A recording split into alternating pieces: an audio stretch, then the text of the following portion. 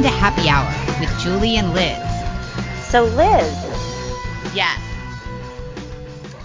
we always start off Happy Hour with my telling you some good news of the day. Okay. And today's good news is there is a new pinup doll who is gracing the cover of InStyle magazine. And it's not Michelle Obama. It is not Madonna. It is the good doctor, as he's called on the cover, Dr. Anthony Fauci. Okay, so I have been a longtime subscriber to InStyle because a long time ago when it started, because it's one of the newer magazines. It's not as old as Vogue or God, Cosmo's just not, I guess not even Cosmo, but like Elle. It's not that old. It was kind of a newer magazine. And the thing I like best about InStyle is that it wasn't political. It was literally just really much more focused on fashion and beauty. But in the last like 5 to 10 years, they have become such political assholes that I just don't subscribe anymore. So I'm happy to say that I'm not going to be getting a copy of Dr. Anthony Fauci in my mailbox on the cover of InStyle. I also think they've never put a man on the cover that I can remember. So Not George Clooney? I don't think so.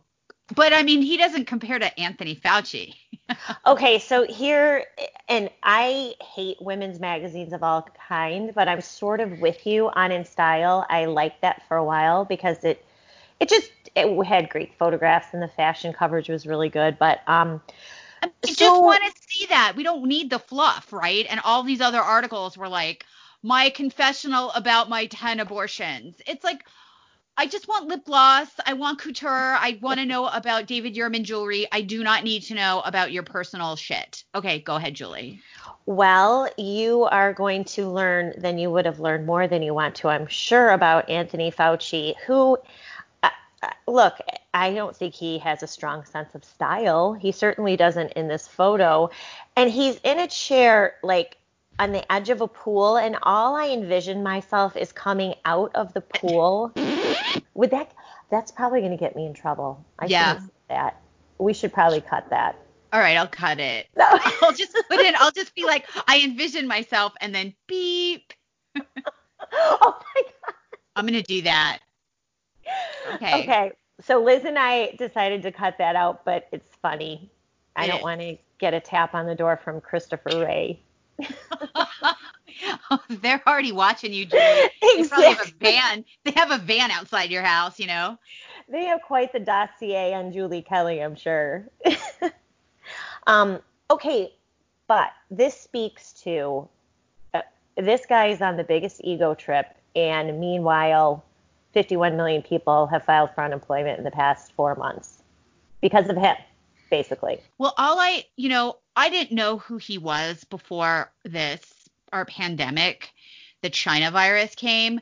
So I'm always sort of open. I'm like, okay, who's this guy? Let's listen to him. And now all I remember is that he came out, I think in March, and made a video telling people why they didn't need to wear masks and how masks weren't going to protect them from the virus. And he made this long thing and he went and talked about all this. You don't need a mask. A mask isn't going to protect you. And then all of a sudden, 2.5 months later, now we hear we need to wear a mask. So this has nothing to do with whether the mandate to wear masks. This is just like, I don't trust him because he's a liar. And he basically said, well, we just said that because we didn't want people to go buy the masks because we needed them for hospital workers. Okay, well, you're a liar. So what other things are you saying for some other reason? What other ways are you misleading the public? So, I think his credibility is shot, and anyone who's intellectually honest would also say that he is very compromised for that. There's no doubt about it, Liz. And I mean, I think that this was part of the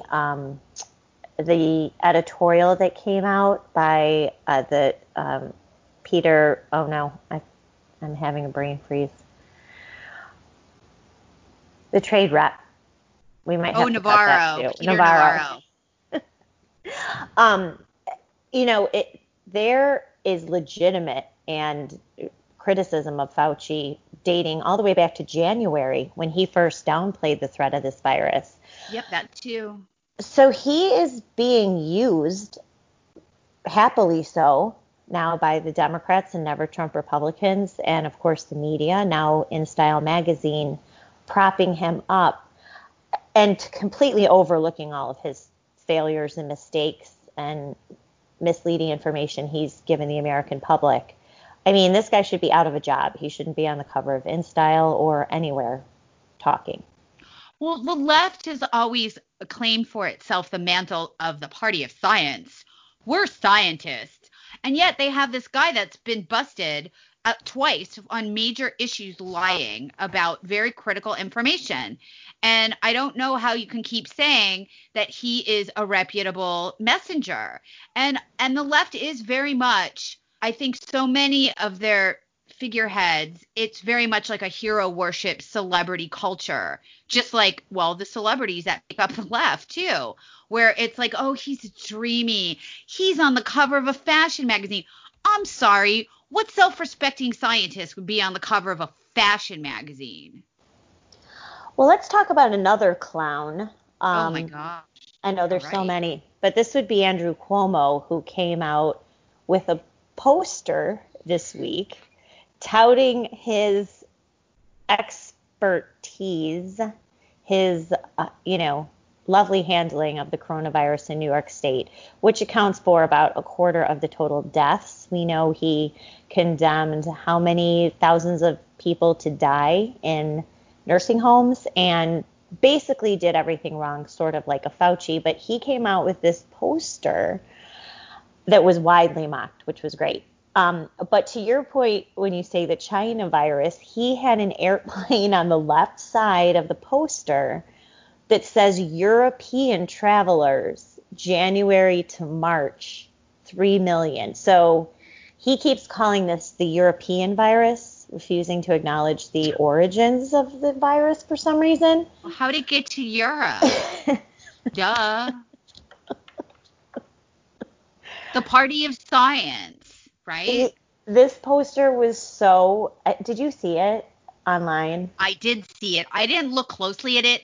I saw it. I saw that it was mocked. So I felt like my efforts could be, I didn't have to use my efforts to join in because it was being very sufficiently mocked. I mean, this guy is so delusional. He's a danger. I mean, now he's bragging that there are hardly any cases in New York. And it's like, well, you killed everybody who was at the most risk. I mean, the large chunk of people that were most vulnerable went out in the first wave. So, but they're pretty he's not, still locked down, New York, aren't they? I mean, I the think city's so. not anywhere close to Well, opening. they're not open, but they are allowed to hit the streets in mass protests where they yell and Liz, spit and stuff with their magic virus molecules that travel and infect people. that doesn't happen during riots and protests. Okay. There's no science to show that COVID is transmitted in large public gatherings where people are really close In to each close other quarters. for a No, long period none. of time. Zero. Look, as long as we keep our kids out of school, we're going to be okay. But the protests, those are safe. So this whole mask issue, as you just said, all of a sudden now, everywhere you turn, Democrats and Republicans are demanding that people wear masks. Because, Liz, this is what politicians do, right? When they don't have a solution to the big problems or even like the medium problems, this is the kind of garbage they come up with, right? So we can't figure out how to dig us out of this huge economic hole that both sides and the president have created and the experts. They don't want to address and confront the teachers' unions and the Democrats and the left who want to keep schools closed and keep everyone miserable up until November 3rd. So all they do is tweet, wear a mask, wear a mask. Marco Rubio's tweet today, ridiculous. He has on what's not even close to being a mask. It's a cheap piece of cloth dyed in Like the a colors of Speedo, the Speedo bathing suit using as a mask. Oh my God. Now I have to have that visualization. I'm sorry. So no, it's not even close to being a mask. And his argument, this is what the left does too, and Democrats, like climate change. Well, what's it going to hurt? What's it going to hurt to wear a mask? Well, that's not the question. First of Right. The all, that's not a question is, mask. does the government have the authority to force you to wear a mask? That's really kind of the issue. Right. And again, more rules that have never been subjected to any kind of public hearing, let alone a vote. We're living under rules that no one has even had to vote on. They're just decrees. If you go out, I know here I'm in Northern Virginia, we're doing okay. We're not one of the surging areas. But if I go out like to a store, which is pretty much the only places I can go, to the grocery store, to Costco or something, Whole Foods, I see all kinds of clownery on people's faces. So I'm not sure that this stuff is effective in any way. There's like dirty handkerchiefs. I see people gross. like touching their mask with their fingers, moving it around, to putting it down, putting it up. So, I mean, it's a symbol of brokenness more than it's a symbol of it's not effective. It's not being done because it's effective. I mean, the experts say that if you are positive and you don't know, that it will help keep your poisonous breath, confined. Maybe not, but a lot of people are putting stuff on their face that in no way looks like it's a medically effective process. I see things and I'm just like, I don't know. But, a lot of places here won't let you in without it. I think the governor made it mandatory, but even before that, there was a lot of stores that just had signs saying you can't come in without a mask. So. Right. And you do see that everywhere. And I just think most people wear it because they're afraid, number one, of being out of step with the crowd. And two, certainly there are a lot of stores and establishments you can't go in without a mask on. So they have it just in case. I'll bet you that I bet these businesses liability insurance probably requires it, because I know when I got a pedicure right when things opened up here because I needed one, and I had to sign a release. I had to like give up my legal rights to things, because these businesses don't want the lawsuits to come, and there's going to be some ambulance chasers, that are going to want to start suing businesses because someone's going to say, I caught the virus in your grocery store, in your restaurant, in your salon. So I kind of understand that, not necessarily the mask qua mask, but I understand why businesses would say, look, you have to wear a mask because they're probably required to take as many steps as possible to mitigate, according to the popular consensus, the steps that would mitigate risk for catching the virus. And so now we are going to torment our children as a condition of going back to school, if that's the case, into forcing them to wear some kind of face covering during the day. Kids who are healthy, who are not expressing any symptoms, even if they test negative, are still going to have to wear a mask for a population that not only a very teeny tiny percentage have contracted the disease, but there's no evidence that they can spread it to others. So this is what the teachers are claiming. Most teachers are claiming as a way to get out of having to go back to work. Aren't there studies actually in Europe that show there's almost no risk of child to adult transmission in a school setting? Yes, there are several, but we're so beyond the point of science and data and just common sense, that none of you could just talk about it and post this stuff till you're blue in the face and it doesn't get anywhere. Well, I think this isn't a good opportunity to think of the upsides of keeping kids in distance learning, or I guess some places have like 2 days you can go in, and then 3 days you do distance learning or just all distance learning.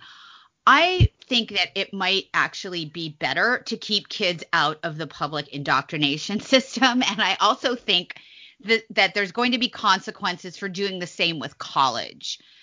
Because as you know, college is literally the worst place in the world for minting out new street violent actors, as we've seen the last like month. So keeping kids out of that environment for overall might be good. It might make people rethink that if they want to pay $50,000 a year tuition, when some like newly minted revolutionaries in their pink chiffon childhood bedroom distance learning in their critical Right. race theory class, are you going to pay for that? But it's also the same with the public school system. I think that parents who care about their kids' education will, I mean, it's not ideal, but they can find a way to educate their children without the public school indoctrination. And then for the liberals who, are excited they've won a victory because they don't have to send their kids to school, then they'll just not get educated. I mean, this is one of those things like Freakonomics where there's going to be really weird consequences down the line for this. And it's sad that people are willing to make this kind of sacrifice for their perceived immediate political benefit, that they think that this is good. The more chaos they can bring, the better Right. chance they have of defeating Trump in the fall. That is what they're banking on. And I don't think know it's if it's going working. to work. Well, I think so too. Right now, it looks like it's working. No, it is working. People are frustrated. A lot of people have lost their jobs. Their business has been compromised. I think I read somewhere there's like 60,000 small businesses that are just never going to open again. Their life's work is destroyed. Soon people will not be able to make their mortgage. They'll lose their house. There are people that have all sorts of medical conditions that have gone untreated for 4 months because everybody's terrified to go to a hospital. So I think people are down. Every attempt Trump makes to move people in the right direction, the left comes back with a bunch of terror stories about this one kid who infected, his 3,000 child school and all the teachers, and they're all dead now. And, even people who are reasonable. I have a friend who's a teacher in Maryland, and she's having a complete meltdown that she might have to go into school. And I'm like, if you really research this topic, you would see plenty of data that suggests that the risk of going around children is very little that you're going to get infected. There was that video clip. It was on maybe it was CNBC. It was one of the MSN mainstream media outlets where there was like 6 pediatricians that one after the other said, I would totally send my kid back to school. I would totally send. So it's like, okay, well, that's a pediatrician, right? That's not just some schmuck, some inbred right-wing schmuck like they characterize us. These are pediatricians, and they have no problem sending their children to school. So what about that? And, but still they want to keep the hysteria going. It's very, upsetting. And they're keeping the hysteria going largely by cooking the books, which we've seen that come out this week too. That oopsie, the not at all illegitimate 98% positivity rates coming out of certain labs in Florida. It was like 100%. There were labs reporting 100. It's like the election of Saddam Hussein in Iraq, where there was 100% turnout or whatever, or like Putin's election, 100%. Not a single person. No one was sick. No one forgot. Nothing. Nobody couldn't get off of work. 100% of these labs reporting 100%. And nobody thought to be like, hey, that's kind of weird. Yeah, that sounds a little sketchy. What could be 100% in life? Nothing. So they're cooking the books as we suspected.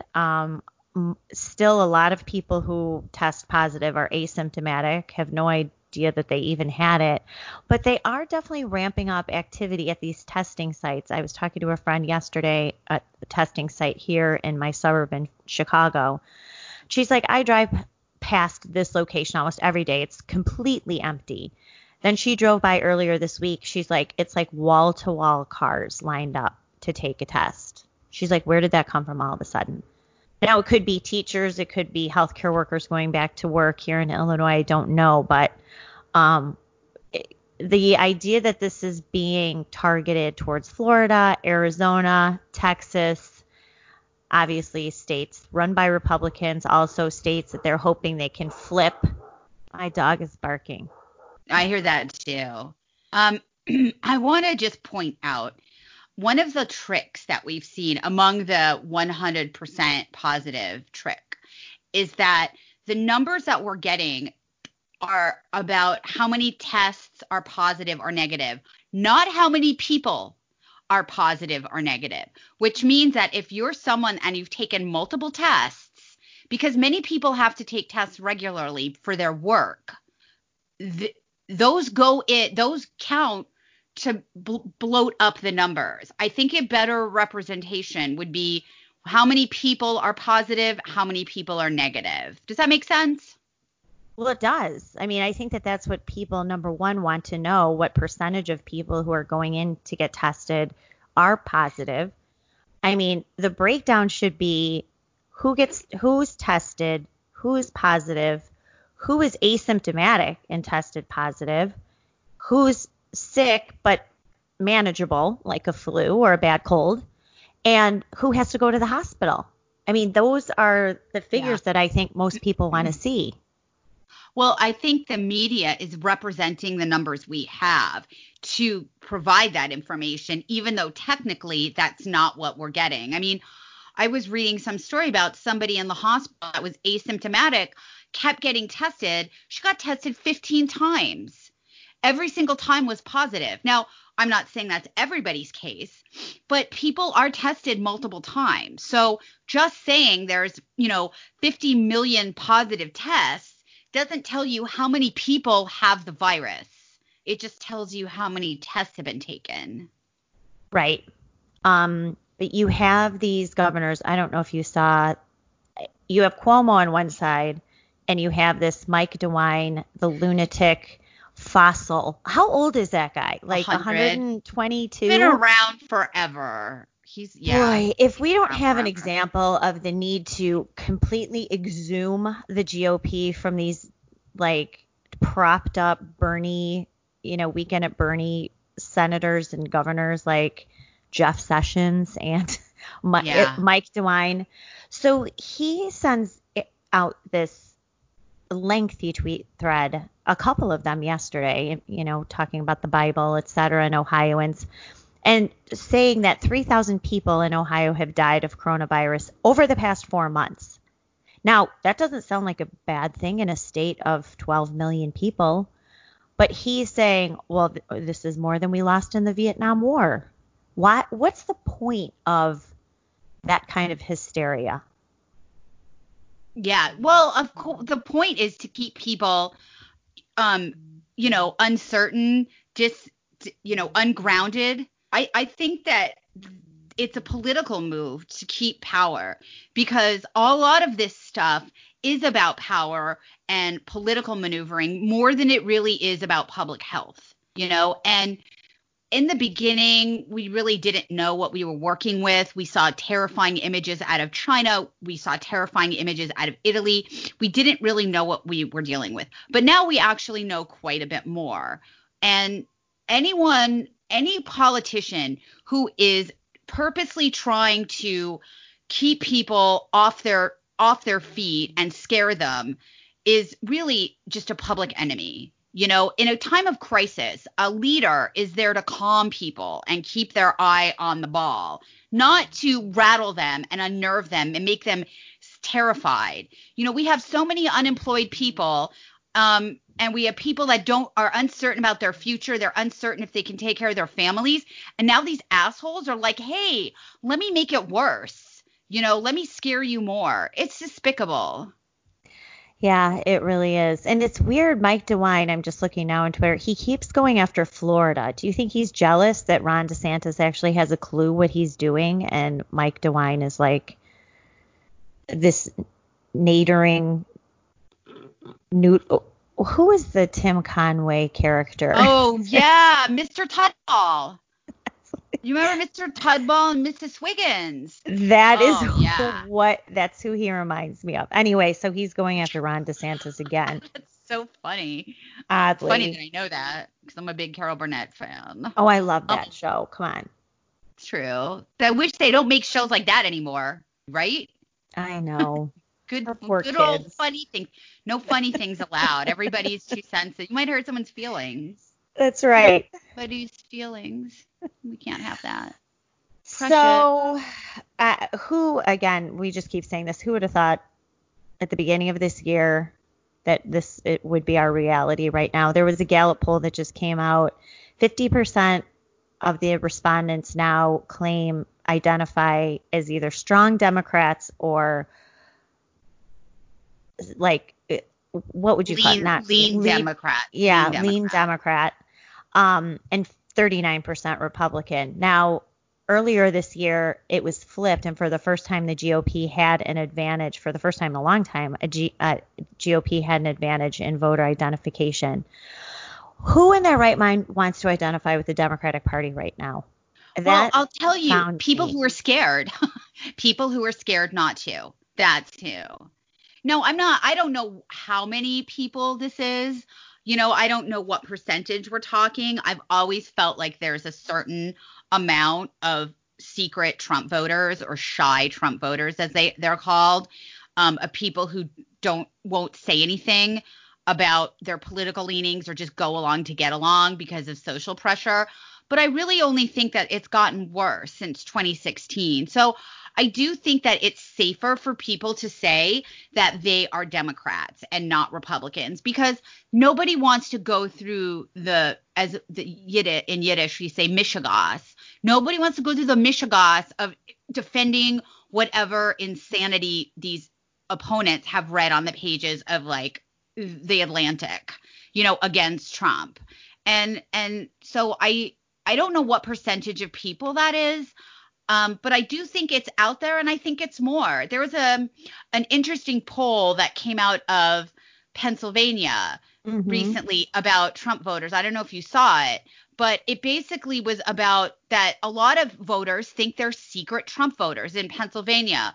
One way we find that out is when we ask people, do you know who your neighbor's going to vote for? Who do you think your neighbor's going to vote for? Because people do kind of know their neighbors better than just strangers and in not all the cases, but in many cases. So there definitely is this perception that there are secret people who don't want to say they support Trump. And honestly, they don't want to say they're Republican either. So, I'm involved in groups that aren't political, and I just don't even mention my politics.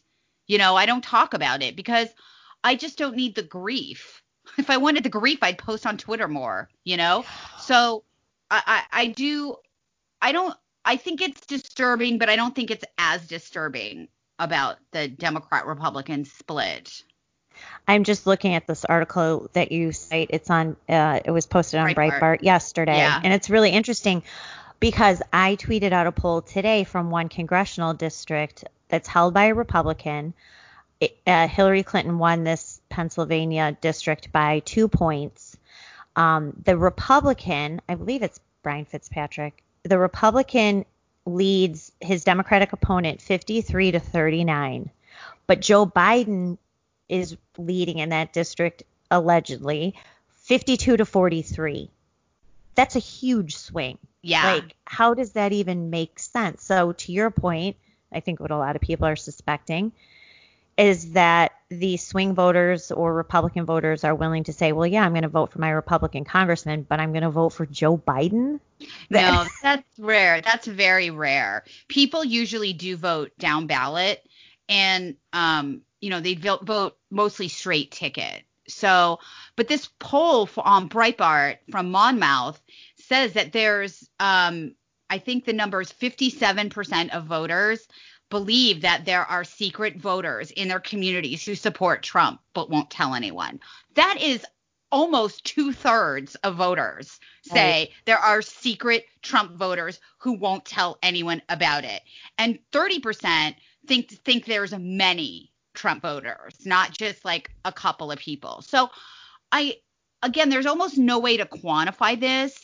And there certainly is a hesitancy for people to put a sign up, to put a bumper sticker on their car, to post on social media, the way that it's totally safe and endorsed. I've seen my Democrat friends, I guess, if you can, my friends are Democrats.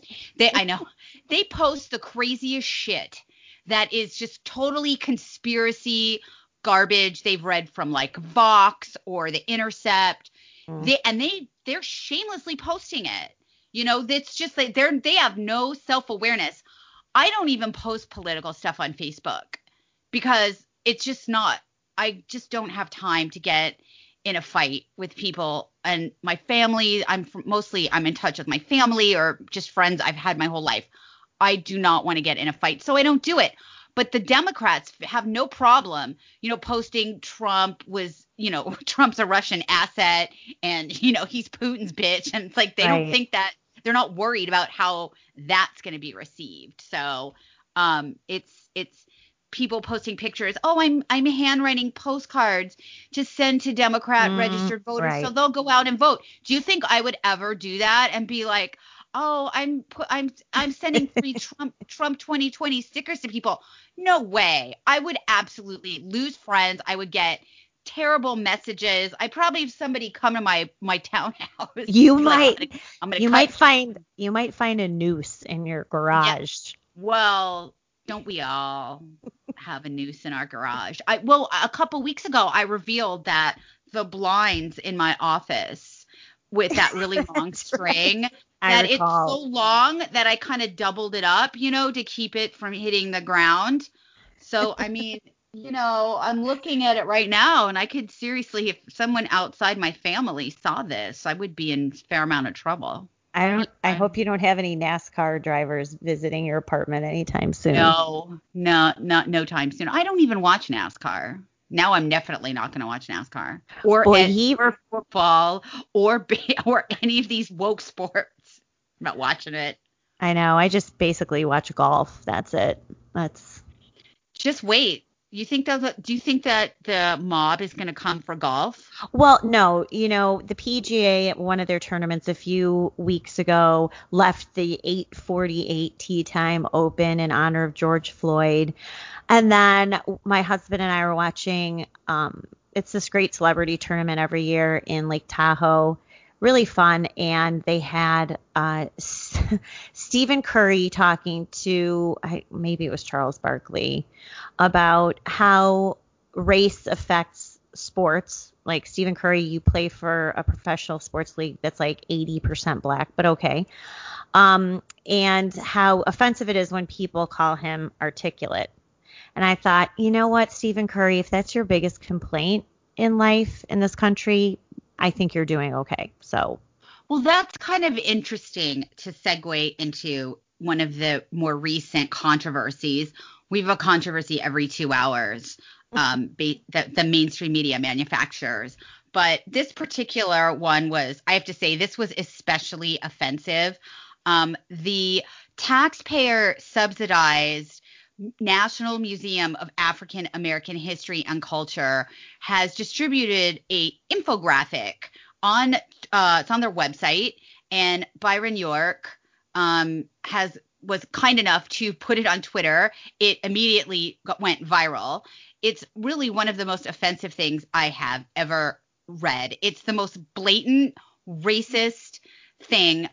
I mean, a lot of times there's this polite anti-white racism from the left.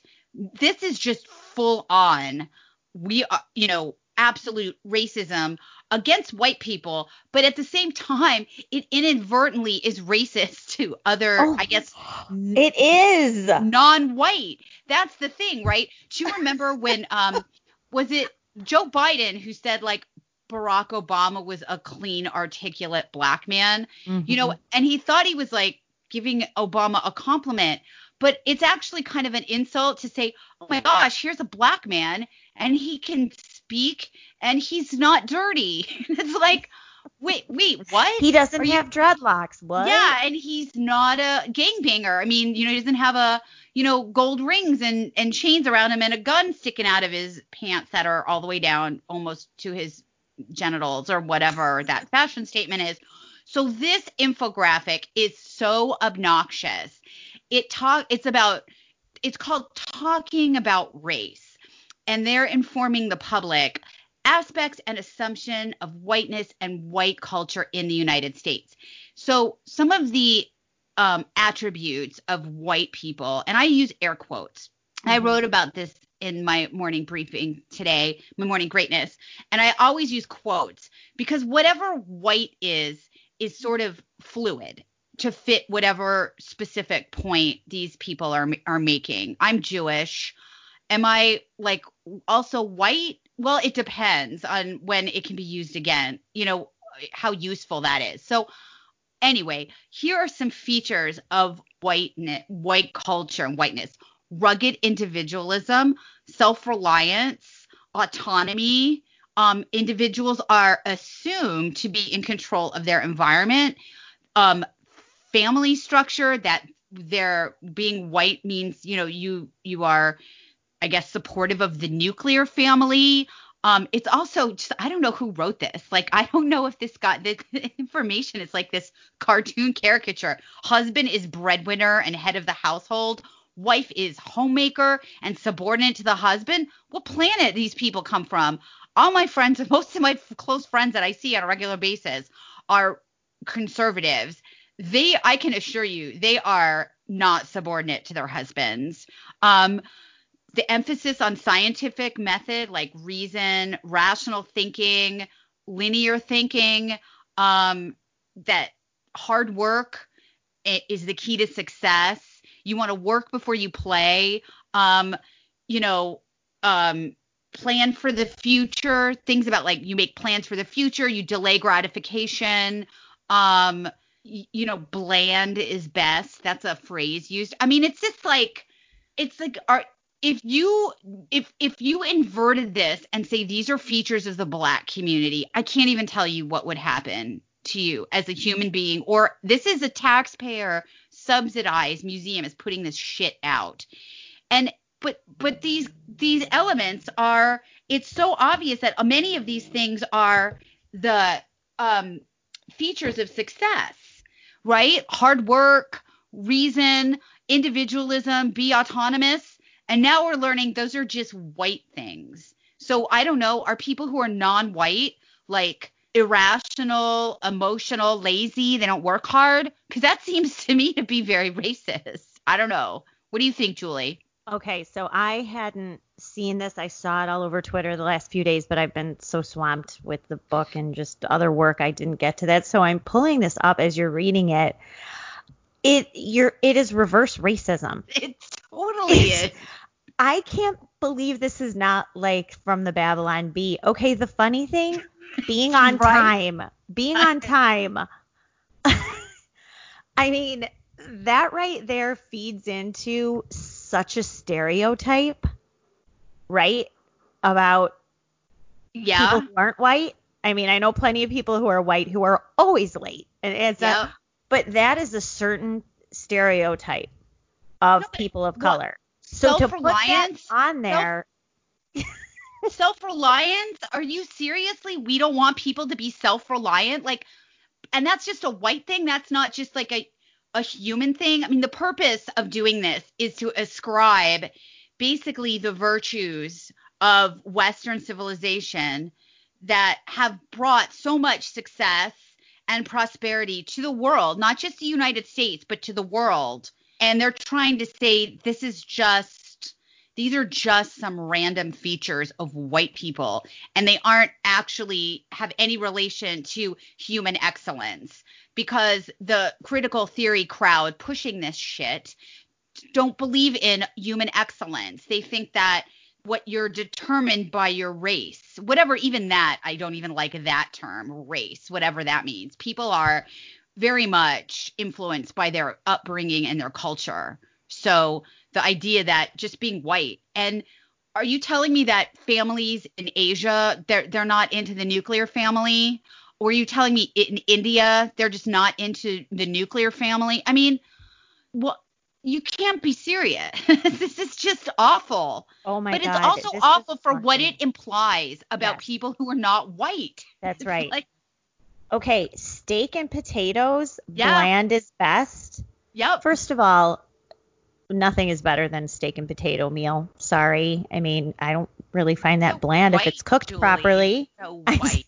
Well, then it goes to women's beauty, blonde, thin Barbie. Barbie. Man's attractiveness based on economic status, power, intellect. Yes, you're right.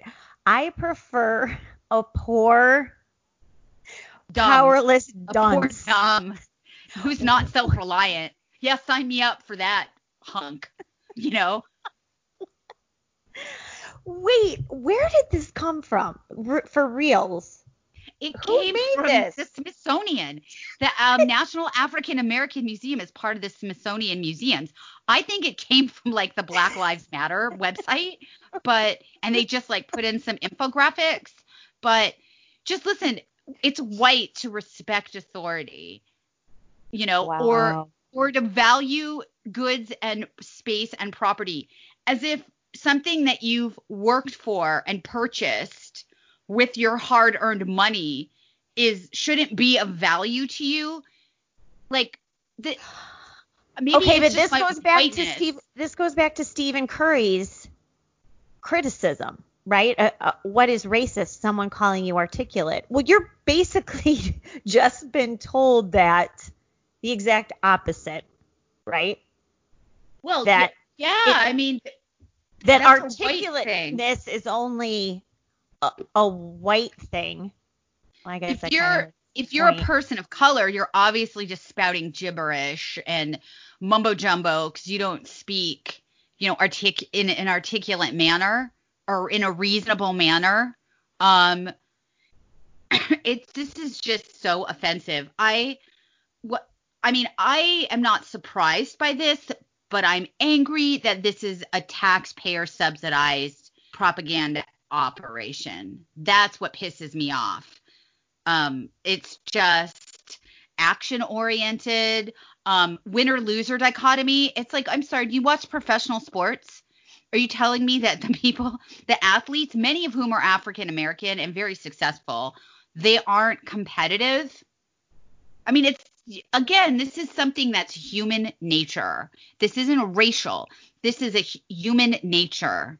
Right. This is like, 7 habits of highly effective people. White Like this, people. You mean this, white people. Effective white people, Julie. it cut. Yeah. You know what, Liz? At some point, and I'm figuring we're kind of getting there because you're seeing some backlash. Black people are going to start to resist this kind of discrimination, right? They know a lot of Black people want to be promoted or be known as successful or achieve success based on what they've done, the work that they've done, how they worked their way through school, how they got an education. They were the first person maybe to get their education, higher education, college degree, et cetera. They want to earn their success that way. A lot of, well, everybody, but a lot of people of color. So to make these assumptions, and it's degrading to minorities, it's degrading to people of color to dismiss all of their hard work and their own goals and the sacrifices that they make for themselves and for their families as something that just white people do. Well, I mean, look at the Harvard admissions. Look at who has the highest SAT scores as a ethnic group. It's Asians. Right. It's not white people. It's Asians who are in math and science with good grade, who have succeeded at the most difficult disciplines. It's Asians or people from India who come here for education. So where did that come from? If they weren't raised in foreign countries where there's white people, where did their where did their intellect and hard work come from? According to this, that's just a white thing. I mean, I just think this is so outrageous, but this is part of the destabilization of America that the Democrats think is going to help them get rid of Trump in November, to denigrate white people, to make them afraid to say anything like, hey, don't say that. But then if you do, you'll get canceled or it's racist. Nobody wants to be called a racist, but now everybody's being called a racist for anything they say, even if they come out and awkwardly say something or they misspeak or, it's like eggshells. Right. When I was writing about this morning, I was so careful because I was like, well, Right. I can say something. People who know me will know what I mean. They know I don't mean any offense by it, or I'm not a racist person. But that's not how things work anymore. It doesn't have anything to do with my intention. It has only to do with the effect on some third party and how they perceive it. And so, this is part of dehumanizing white people, just like they dehumanized Trump voters, and also just keeping this civil strife going that they think is going to pay off in November. And you know what? If Joe Biden wins, this isn't over. This is just starting. Right. This Right. isn't going to be like, okay, I guess we can all go back to our corners now. No, this is irreparable damage that's happening right now. So Well, if they, and Liz, it doesn't just dehumanize whites; it dehumanizes people of well, color, if dehumanizes blacks. well, the people that realize it, yes. It dehumanizes everybody Right. by putting them into little boxes and assigning them attributes by some third party who has an agenda. So it does. But the problem is there are people. Look, who is leading this Black Lives Matter shit and this big political upheaval? It's freaking self-hating whites. Right. It's not even. You go into, you're in Chicago. Well, and I wouldn't say go to the South Side, but I mean, theoretically, go to the South Side. Do you ask those people, those mothers with children, do you want the police to not come here anymore and not be here? Right. They want the police there. Yes, they do. People want the police. It's just a fringe minority of white guilty people or Marxists who want to seize power. And this is just a gimmick, and it's a way to destabilize the country. So you can get Biden and you can get your Democrat Senate and your Democrat House. If you think that people are just going to sit back and be like, okay, I guess this is the new normal, you are sadly mistaken.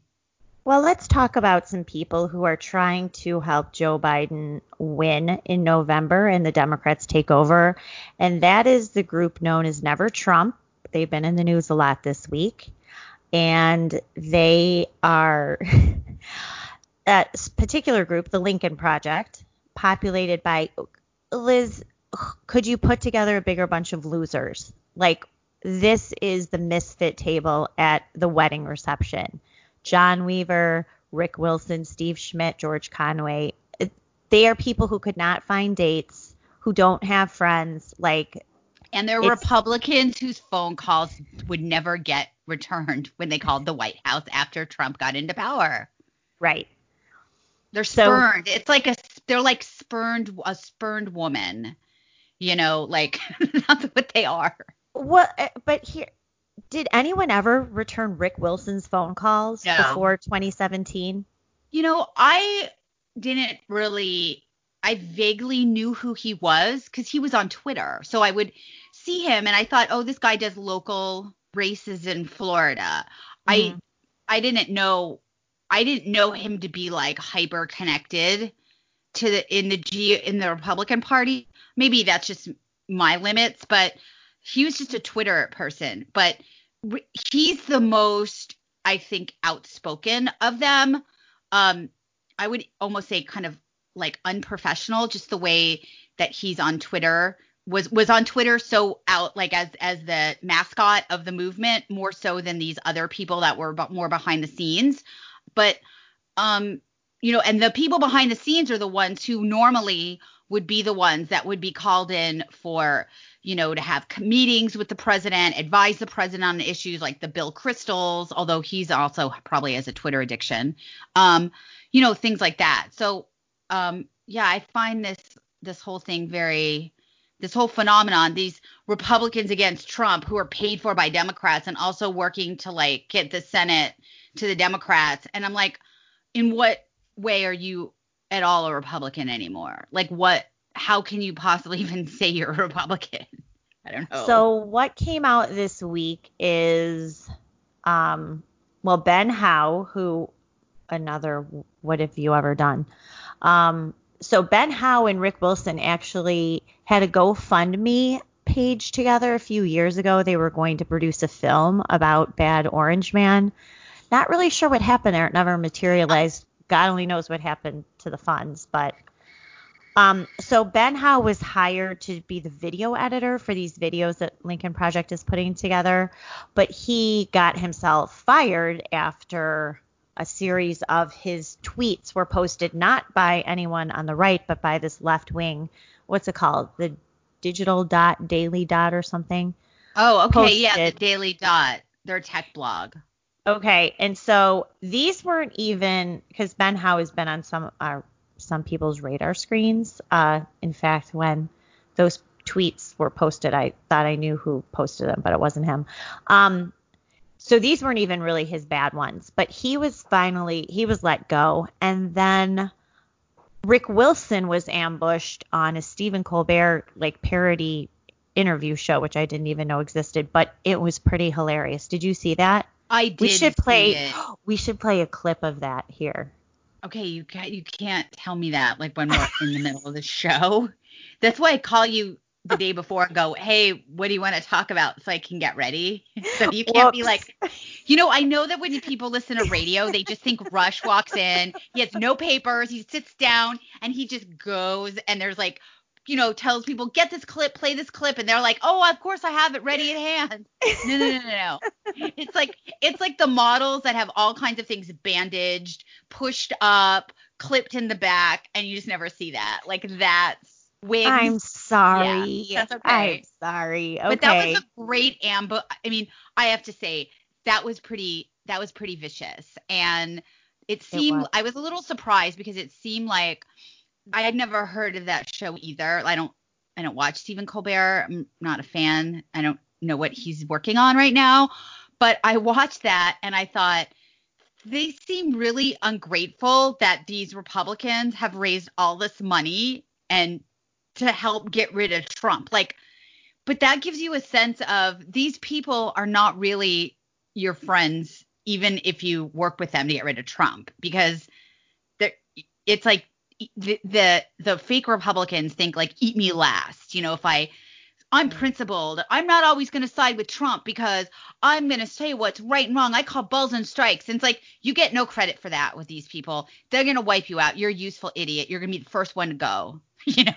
You are. That's it. And you can see the left, the Democrats turning on Never Trump as they're starting to get attention because like the Stephen Colbert, and I can just link that interview when I send this podcast out because it really is a must watch, confronting a lot of these George W. Bush administration officials, which for people who just started paying attention to politics in 2016, 2017, I mean, the left hated George W. almost as much as they hate Donald Trump. They pretend that they like him now, and they're like, oh, look at him link arms with Michelle and Barack Obama and Bill Clinton. And, they called Bush Hitler every 2 hours. They wanted him Cheney, at the Hague. They wanted him and Cheney and Rumsfeld at the Hague, charged with war crimes and sentenced to death. They called him Chimpy McHaliburton. Remember, the signs were like Bush, but with a Hitler mustache. Bush is Hitler. Bush Hitler. This idea that they miss Bush. You know what? Get fucked. I remember. You hated, but you did the same thing to Bush.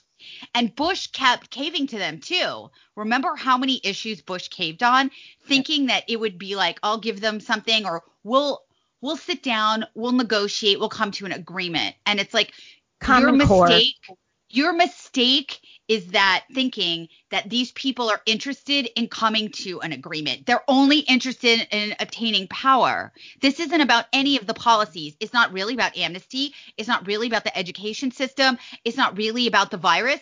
It's about power. Right. Or race. That's it. It's just about power. But these Republicans or fake Republicans or wannabe, Republicans against Trump or the Lincoln Klan group or posse, whatever. I mean, they may hate Trump, and maybe they're satisfied with being like the figureheads for the losers, right? Like a lot of people in the Senate, like the Lindsey Grahams and the Mitch McConnells, they're perfectly happy being like the leaders of the minority party. You know what I mean?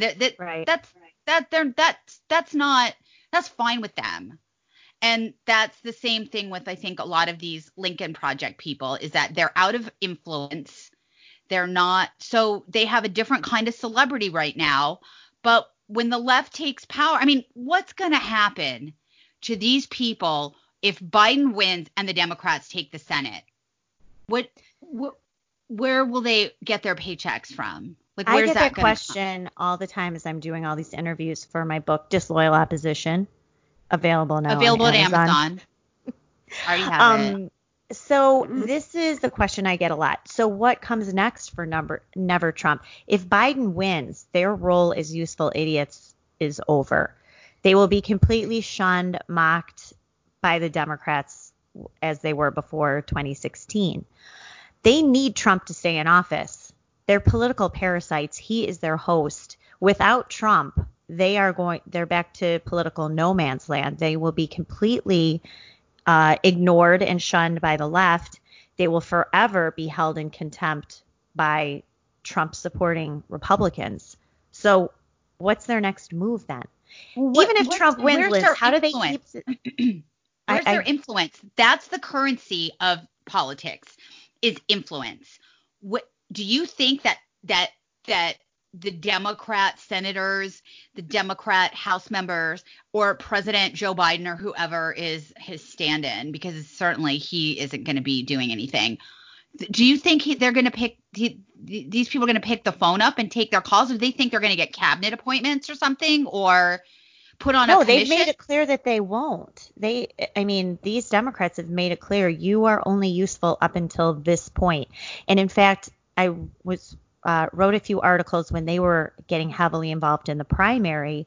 They were encouraging independents and Republicans in well, of course, Trump didn't have a primary. So they were encouraging voters in early states, to pull a Democratic ballot and vote for Biden to make sure that Bernie Sanders wasn't the candidate. Well, this fueled all sorts of outrage and outcry from the Democrats, basically saying, hey, you're fine in the Washington Post and MSNBC beating up Trump, beating up, Devin Nunes, beating up congressional Republicans or Lindsey Graham. We don't want you in our sandbox, though. You stay out of our business. I think do that job. Yeah, I think that's what was behind that Colbert segment, is that these people are actually kind of angry that the principals in the Lincoln Project are making so much money, and they're taking the money away from the actual Democrat operatives that normally make money like this, that I think, if I remember that clip correctly, they were talking about how much money was spent on actually, deliverables that are, I guess, will move the ball. And a lot of it is paid to these consultants, other companies, their LLCs. So this is a reason a lot of people in the Democrat Party don't like David Brock. As you know, David Brock, former Republican, is a Democrat, big Democrat, owns a lot of things in the Democrat machine. A lot of Democrats really don't like him because he sucks a huge amount of money for his personal gain. And I think that there is a lot of animosity towards these Lincoln people, because they're taking money away from Democrats. That's just That's right. So here's the lowdown on the Lincoln Project. So just like these Never Trump groups that I have covered, the Bill Kristol groups especially, are mostly funded by Pierre Omidyar, the founder of eBay, a left-wing billionaire tied into, the Bloomberg Soros crowd, that group of left-wing tech billionaires. So the Lincoln Project, according to Open Secrets in an article yesterday, has raised almost $17 million just in the past few months. 45% of it coming from donors $200 or less. Sure, we'll wait and see that. Some of the biggest contributors, billionaire investor Stephen Mandel, a longtime backer of Democratic groups, gave $1 million to Lincoln Project. Bain Capital executive Joshua Bekenstein donated $100,000. He and his wife have given more than $6 million, mostly to Democratic causes during the 2020 cycle. David Geffen, millionaire, well-known Democratic donor, gave $100,000 to the Lincoln Project. So did Amos Hostetler, another major Democratic donor. Retail developer Joseph Camper, $75,000. And let's see, who else here? Looks like those are most of the Democrats who have given money. So I guess there are a few Republican donors here. Jeb Bushbacker, David Selden. I don't know. What are the policies of these people that allows them, or that makes them say that they're Republicans? Where is that? What's their what Republican policies do these people share, hold, that makes them Republicans, that they think that they have some common ground with the Democrats? What is it? Are these pro-life people? Are they, I just don't understand how, if you're trying to get Democrats put into office, how you can say you're a Republican. Because even if you don't like Trump, and I've always said this, I understand why people don't like Trump as a person. Maybe they think he's not a polished, practiced speaker, the way that politicians are slick and smarmy and all that stuff. But so I understand why people don't like Trump as a person. But Trump has actually advanced conservatism quite a bit, much more than I expected, and certainly more than George W. Bush did. So what is it that you believe that Trump hasn't advanced? What is it? I mean, I guess it's immigration, but is that a Republican value anymore? Or I don't know, this open borders, is it, this free trade, that these folks continue to want American businesses to get ripped off by, predatory foreign countries putting tariffs on our goods, but we're not supposed to put tariffs on theirs? What is it that I just don't understand? Well, I think the threat to Trump, that he posed especially to these neocons, as much as Trump is dismantling the Obama legacy, he is completely crushing the legacy of the neocons. So from these trade agreements to endless foreign wars, to, conservative compassionate conservatism, more illegal immigration, or just more immigration, period. So that whole George W. Bush agenda that had been fueled by the neocons now just kind of lays in a pile of rubble. And Donald Trump was the one who first started it. I mean, when he stood on that debate stage with Jeb Bush, looked him straight in the eye and said the Iraq War was a huge mistake and American people were lied to about weapons of mass destruction, that had never been said really out loud in the Republican Party, even though plenty of people knew that that was the case and that it was a losing dead-end war. But when he said that so publicly, that was the big threat he posed to the neocon legacy of the George Bush era.